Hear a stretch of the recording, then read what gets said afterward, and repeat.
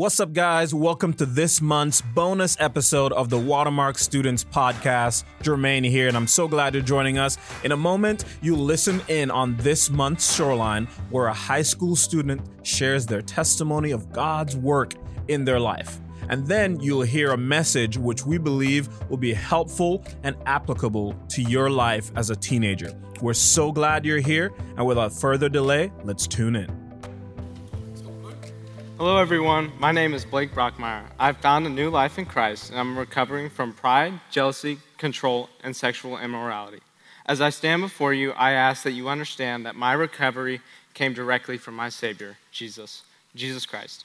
Through my imperfections and greatest sin, God chased after me, and He still does today. No one is too far gone from His everlasting mercy and grace.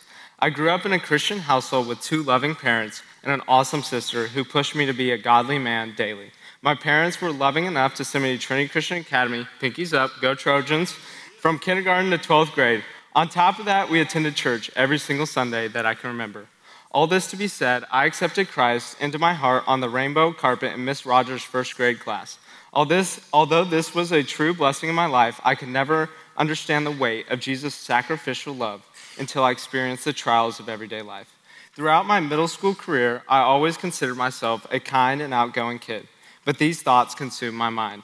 My identity was found in trying to make other kids laugh, being the best athlete, and achieving popularity.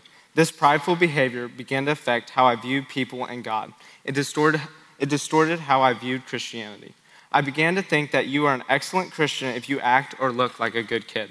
I liked the benefits that Christianity brought me, but I was too prideful to accept that I was a sinner.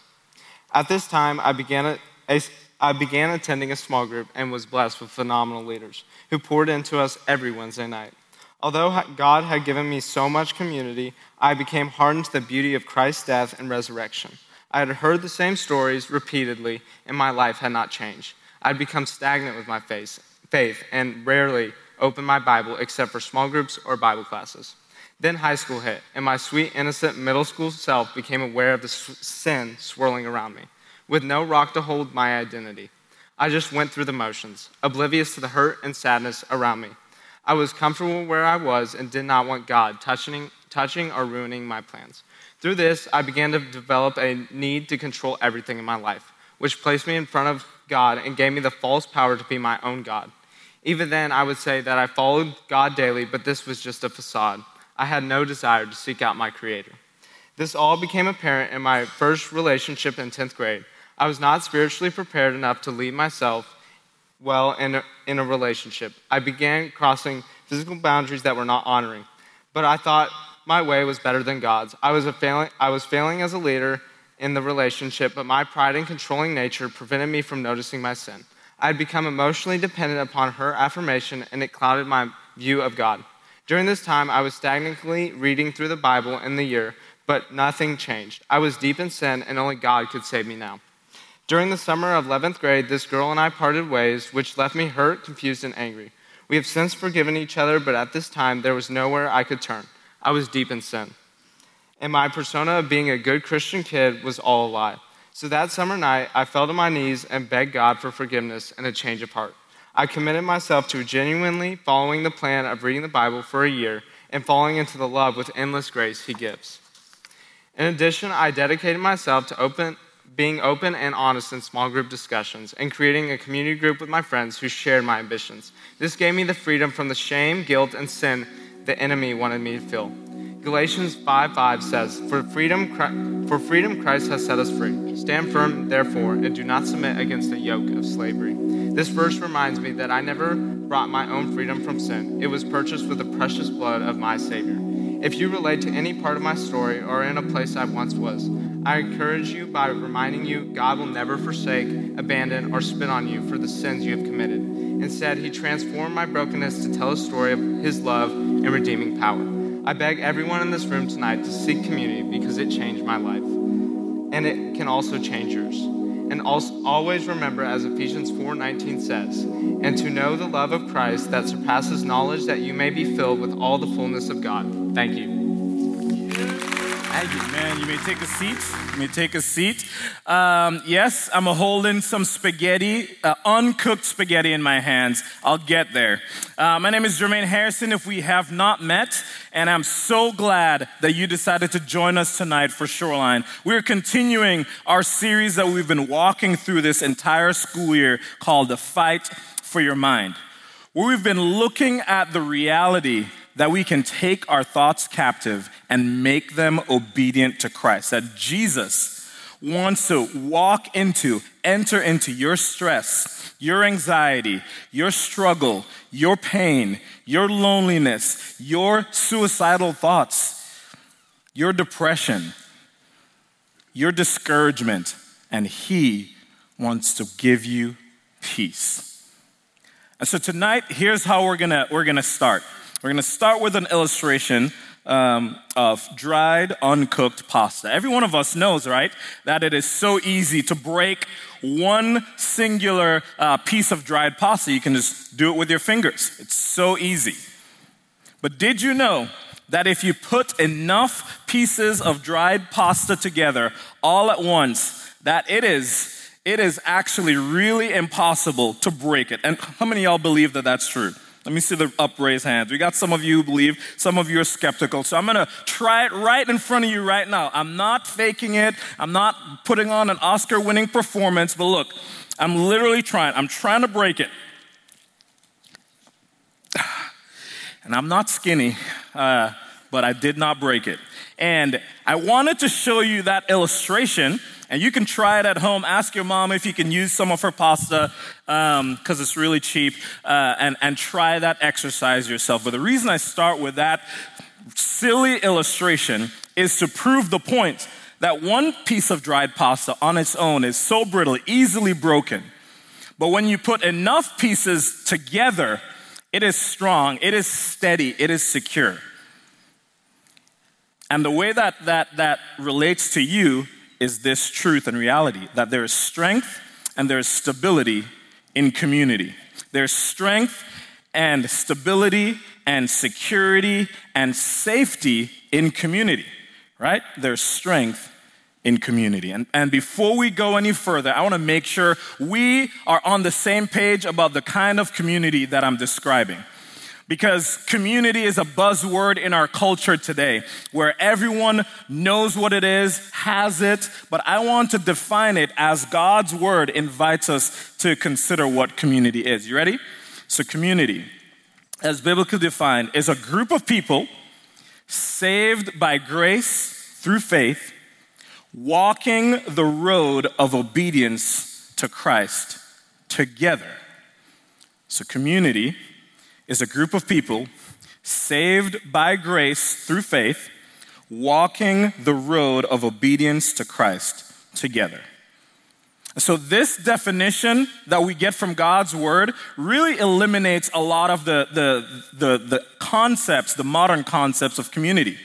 You see, a lot of people think that having things in common, having a common interest means that you have community. Like if you have a group of friends that love video games, or a group of friends that love shopping, or a group of friends that love a certain TV show, that might be a certain aspect of community that maybe bonds you together, but it's simply that.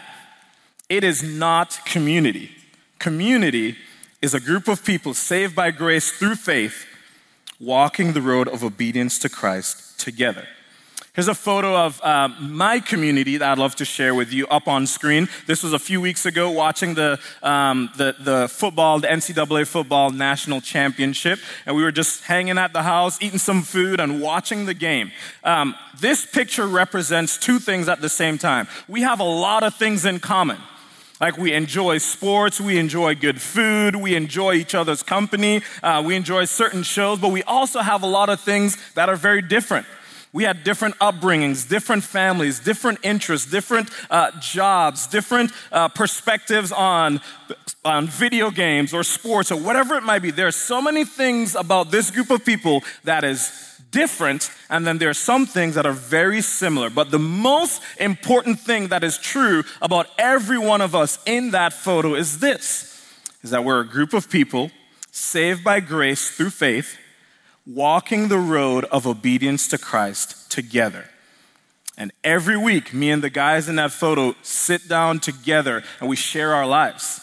And then once a month we get together with all, and the wives do the same thing separately. And then once a month we all get together and share what's going on with our marriages, our lives, our kids, and all of the different struggles and challenges and joys of life.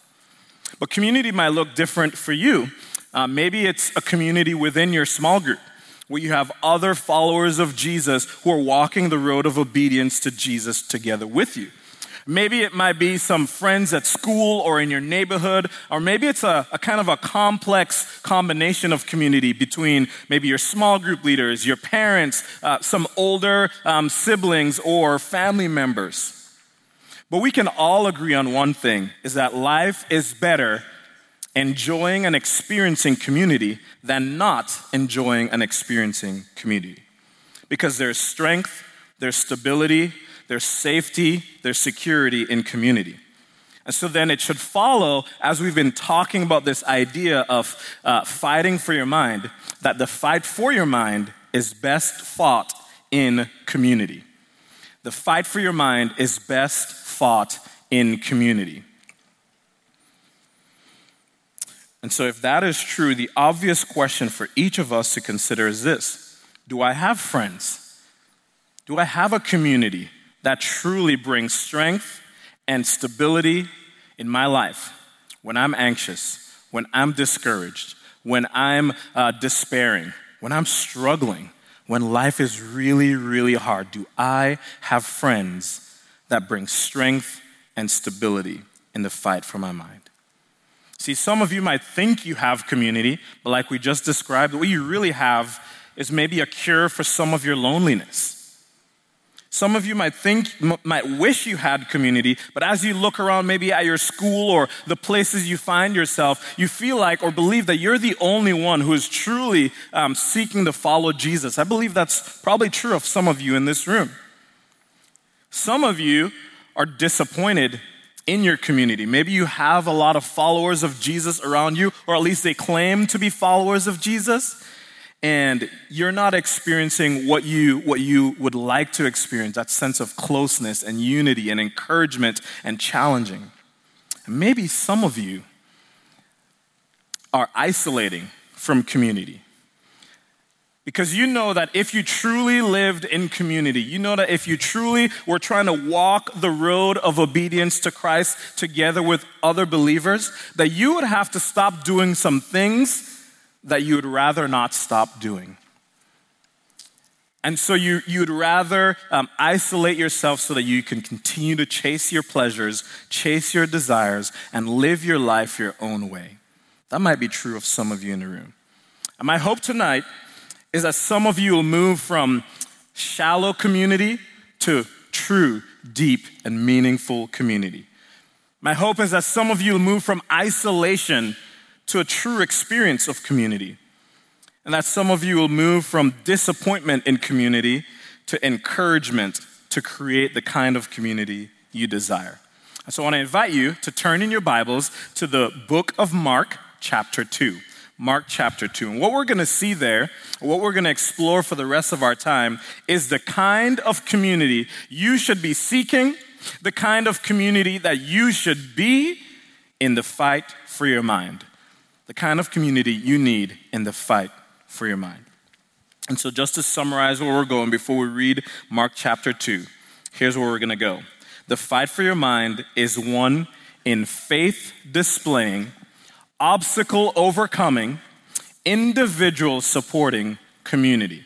And we'll see those truths play out in the story we're going to read in Mark chapter 2. But the fight for your mind is one in faith displaying, obstacle overcoming, individual supporting community.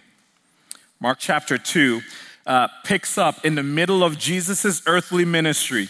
He is going from city to city, town to town, sharing the gospel, telling people that the Messiah that was promised by the prophets of old, that he was him in the flesh, that he was God who had become man to be the savior of the world. and that if they place their faith and trust in him, they would be reconciled to God.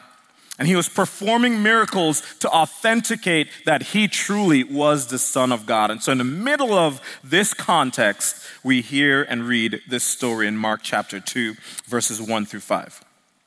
And when he, Jesus, returned to Capernaum after some days, it was reported that he was at home.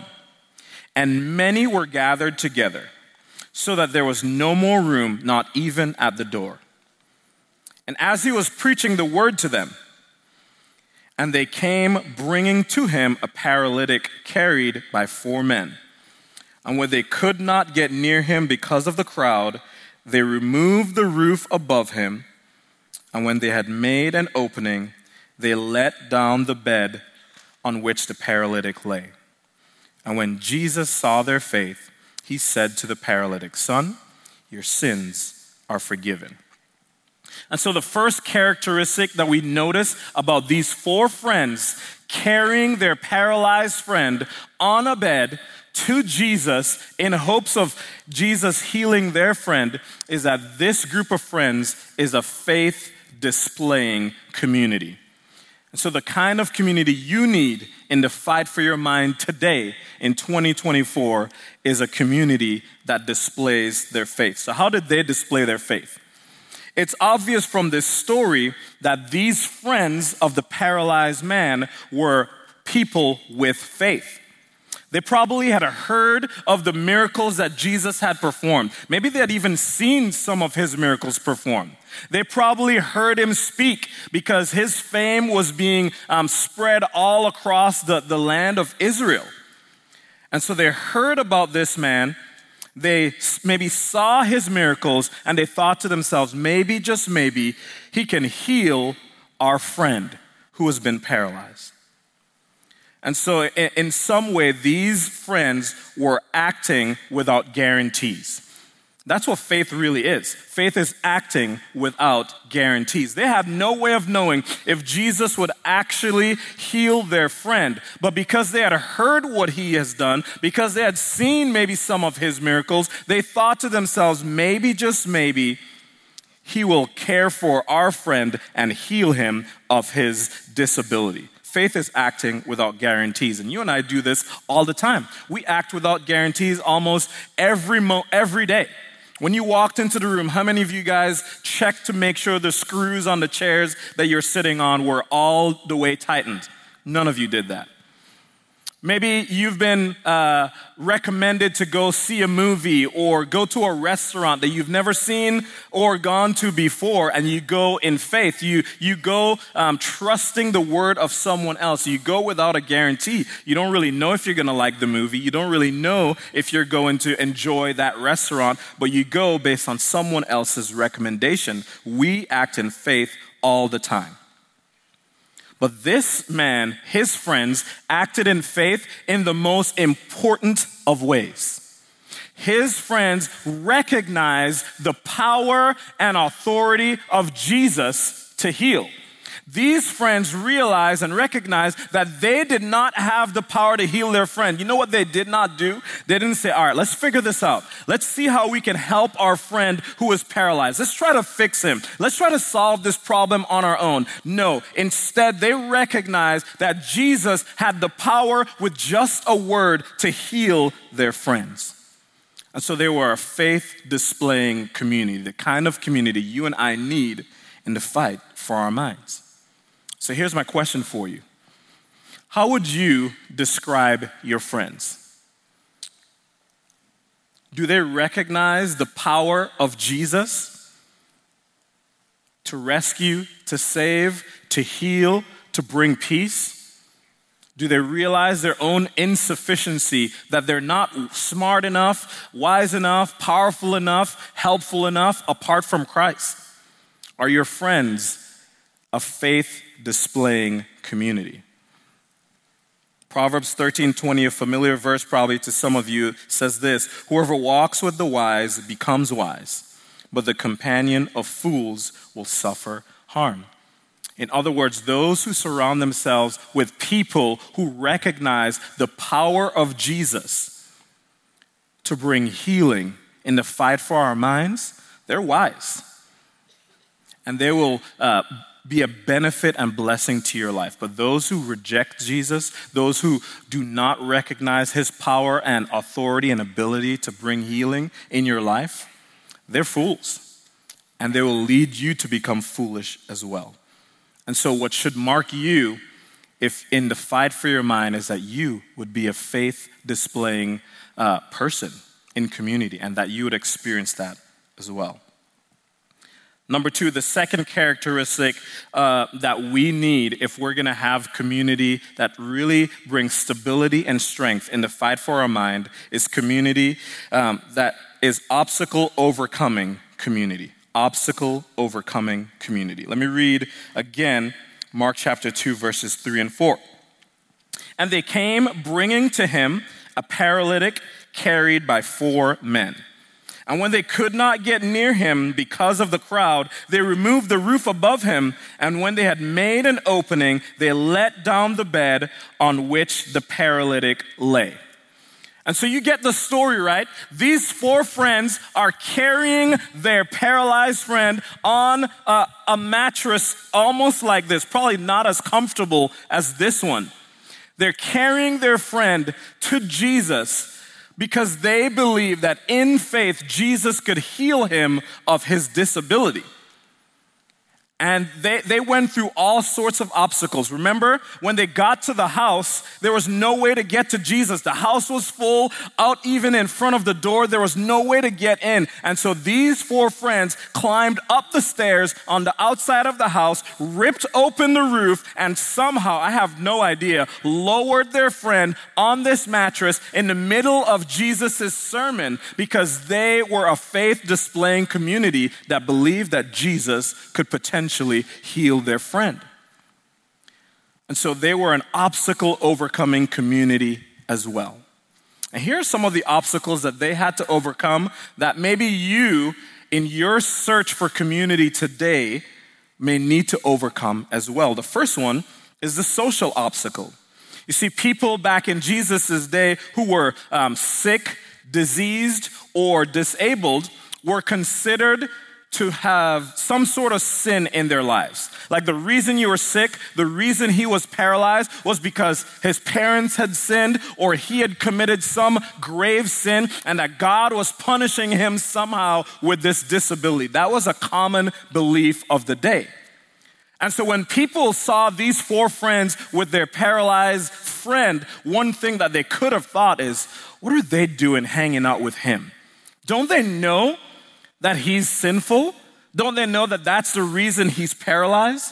And so these 4 friends had to get over that social obstacle. They had to overcome it to be able to help their friend to meet Jesus and potentially be healed. So there was that social obstacle, and then there's the logistical obstacle. Like, think about this for a second. Have you ever tried, like, carrying a mattress like this with, a 150-pound human being on it?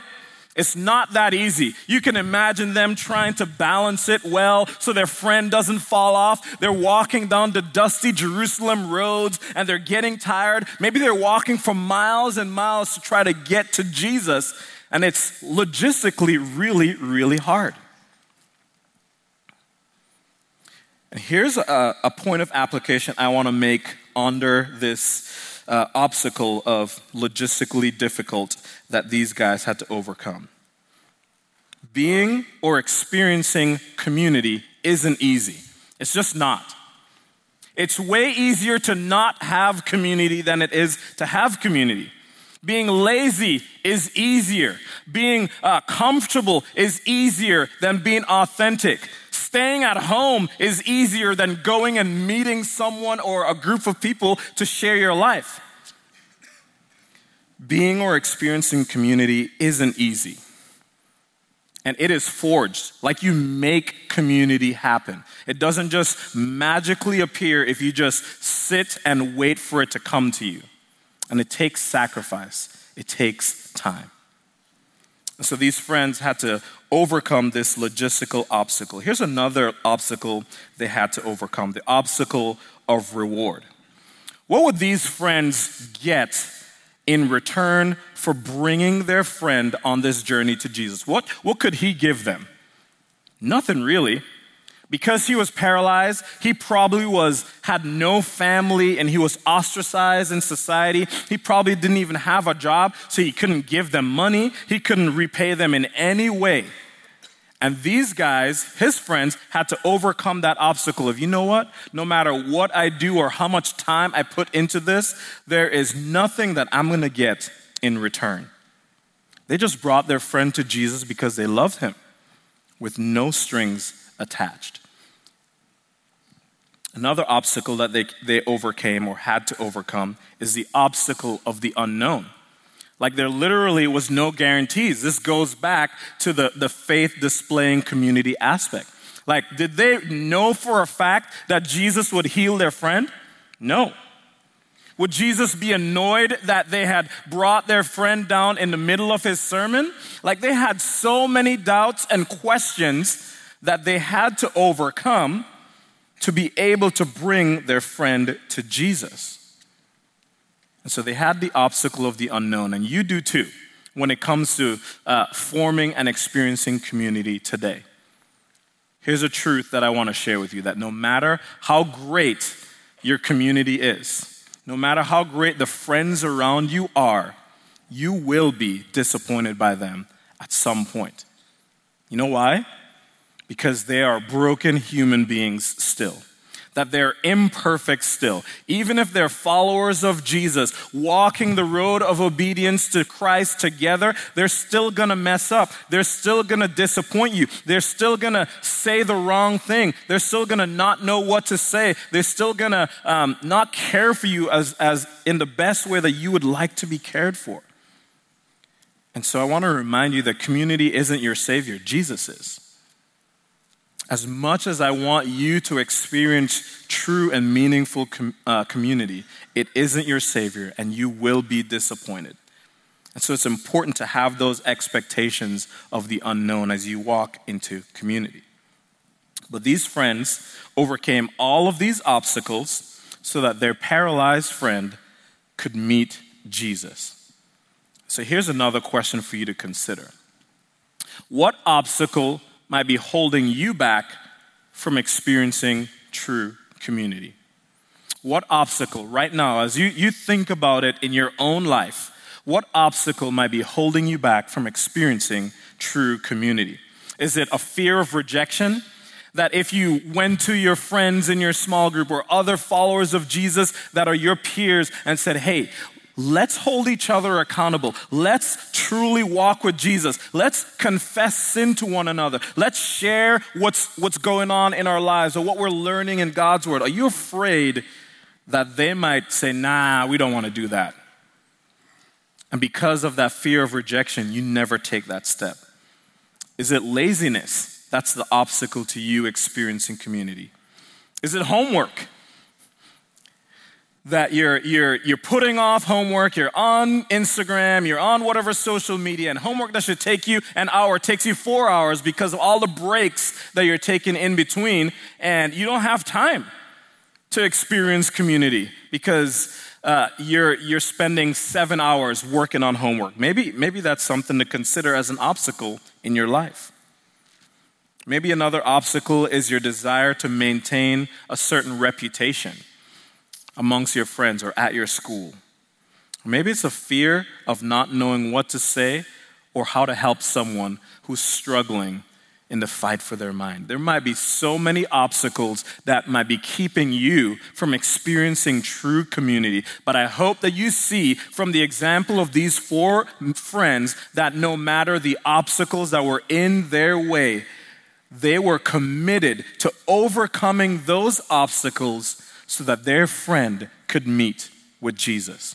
You see, it's too important to have community in the fight for your mind to let obstacles stand in the way. It's too important. And so the characteristics we've looked at so far of a community that you need in the fight for your mind are faith displaying community and obstacle overcoming community. And lastly, the third characteristic of the community that you need in the fight for your mind is individual supporting community. individual supporting community. And this is pretty simple, just one verse, Mark chapter 2, verse 3. And they came, bringing to him a paralytic carried by 4 men. And in that verse, what we clearly see is that these 4 friends were deeply concerned for their friend and wanted to see him helped. These friends met their paralyzed friend at his greatest point of need. They realized, listen, he can't walk. He wants to walk. We've heard of this miracle working Jesus that's preaching that the kingdom of heaven is at hand. Let's bring our friend to Jesus. Maybe he can heal him. And so they met their friend at his greatest point of need. And to that point, what I want to share with you is your community, the friends around you, can only help you if they know how to help. Your friends, your community can only help you if they know how to help. Obviously, in this story, his friends knew how to help. He couldn't walk, he was disabled, and so the way for them to help was to bring him to Jesus in hopes of a miraculous healing of his body. And for some of you, it's not that obvious. For some of you, the way or the means that you need help is internal. Like we've been talking about, it's your stress, it's your anxiety, it's your sadness, it's your disappointment, it's your discouragement, it's your suicidal thoughts, it's your fight for your mind. And your community can only help if they know that there's a fight going on. So a little bit earlier, I showed you a picture of my community group, and you can look at a picture like this and think, man, they have it all together, like everything's going great in their lives. But in this last year, this community group has experienced conflict in marriage, miscarriage, challenges with family members, deaths in the family. I mean, I could go on, and specifically this week, one of the couples in our community group, they got news a couple months ago that the son that they're pregnant with has Down syndrome. Not only does he have Down syndrome, but he'll probably have to have heart surgery within several months of being born. So can you imagine the terror, the horror, the fear that can come with hearing that news from a doctor?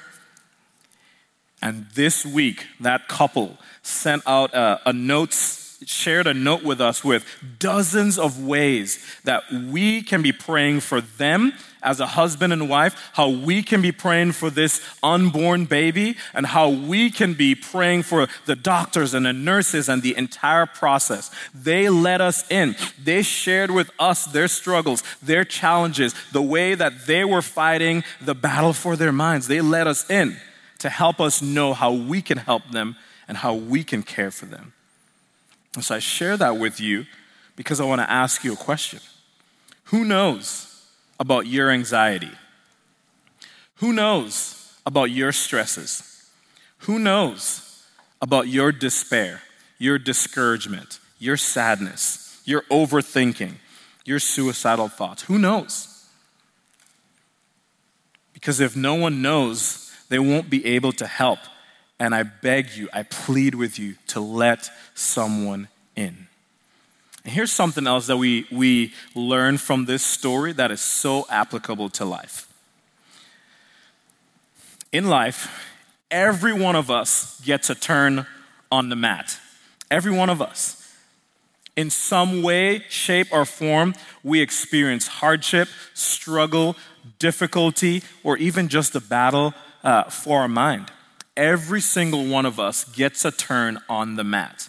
If you've never experienced it, you will at some point. And every single one of us gets a turn at carrying the mat. And so the question that I want to pose to you is, are you ready? Are you ready for that moment when you need to be carried by community? Do you have those faithful friends, faith displaying, obstacle overcoming, individual supporting friends in your life? Do you have them?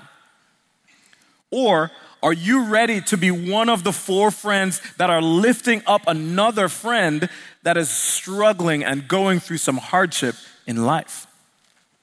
Are you ready? You see, the way you get ready is by spending time with the Savior of the world every day. That's how you stay ready. That's how you stay ready for the worst news that you could possibly get. That's how you stay ready in the battle for your mind. That you spend time knowing God, following God, loving God, and seeking to walk the road of obedience with other followers of Jesus together every single day. And so in life, we all will get a turn on the mat. And we all may get a turn to be able to carry a mat as well. So you should be ready. As we close, I want to read Mark chapter 2, verse 5. And when Jesus saw their faith, he said to the paralytic, "Son, your sins are forgiven." When Jesus saw their faith, he said to the paralytic, "Son, your sins are forgiven." When Jesus saw whose faith? Whose faith did Jesus respond to? Whose faith was Jesus responding to when he saw this paralytic man being lowered down in the middle of his sermon? He was responding to the faith of the friends. Guys, Jesus isn't only looking for you to have faith, he is rewarding the faith of your friends. Jesus rewards the faith of your friends. That's exactly what happened in this story. His friends knew that the only way he could actually experience healing was to be brought to the feet of Jesus. And so they bring their friend to the feet of Jesus, and Jesus looks at their faith. He sees their faith on display. They went through all of this trouble to bring their friend to Jesus. So the question for you to consider is, can Jesus see the faith of your friends? When you think about the people in your life that are your friends, can Jesus see their faith? One last thing. Jesus saw their faith and he said to the paralytic, "Son, your sins are forgiven." Was Jesus doing what these guys intended to be done? No. Bro, they had walked along miles and miles of dusty roads carrying their friend on a mat because they wanted him to be able to walk. And when he finally gets an audience with Jesus, what does Jesus say? Jesus says, "Your sins are forgiven." Can you imagine those guys in that moment? Maybe internally they're like, "Bruh, cool with the forgiving of sins, but can you heal him though? Can you help him walk?" You can imagine them thinking that. But here's the truth. Jesus addressed this paralyzed man, this man's most significant problem. The greatest problem in his life wasn't that he couldn't walk, but it was that his sins were not forgiven. Your greatest problem in your life isn't your struggle, your challenge, the difficulty you've experienced, the divorce in your family, the loss that you've experienced, the struggle that you might have for your mind. That is not your greatest problem. Friends, every single one of us, our greatest problem is that our sins need forgiving. That's why Jesus came. And that's why he lived the perfect life and hung on the cross, bearing the weight of every sin that every one of us has or will ever commit, so that we can get his righteousness and be reconciled with God. The most important need you have in your life right now is to be forgiven of your sins. And that's why Jesus came. One commentator puts it like this: forgiveness is the greatest miracle that Jesus ever performs. The greatest miracle. It meets the greatest need, it costs the greatest price, and it brings the greatest blessing and the most lasting results. Your greatest need and mine is to be forgiven. So maybe there's someone in this room who has never truly understood their brokenness and their need for a Savior. And I pray that God's Holy Spirit is drawing you to him right now. I pray that he prompts you to talk to one of your small group leaders or talk to your parents when you get home tonight and share with them that you want a relationship with Jesus and you want to be shown how. But amazingly, in the story, not only does Jesus meet his greatest need and forgive his sins, but the man that got into the house through the roof on a mat, paralyzed, walked out of that house with just a word. That's the power of Jesus, the Savior of the world. That whatever your physical ailment might be, whatever the struggle that you might be going through, Jesus has the power to heal. Jesus has the power to restore. Jesus has the power to transform. He might not answer or fix the problem in the way that you want it to be fixed on this side of heaven. But if you place your faith and trust in him, I promise you there is coming a day that whatever the pain and sickness and struggle and fight for your mind that you might be experiencing, that it will be no more. And that everything that is sad will become untrue because of the gospel. But praise God, we have this example in this story of Jesus miraculously healing this man to remind us 2024 years later almost of the power that he has to heal.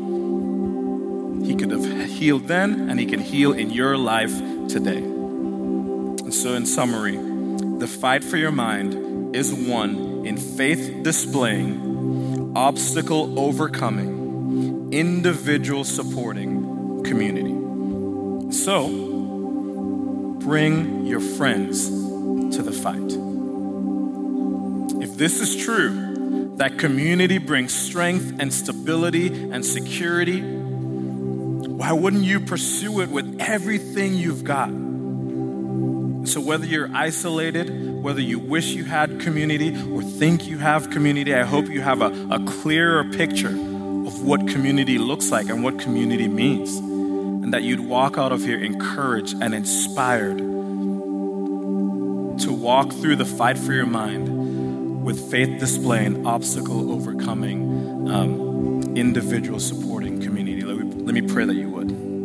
Thanks for joining us on this bonus episode of the Watermark Students Podcast. For more information on Watermark Students, check out watermark.org/students. We love you guys. We hope you share this with a friend, and we'll see you guys next time.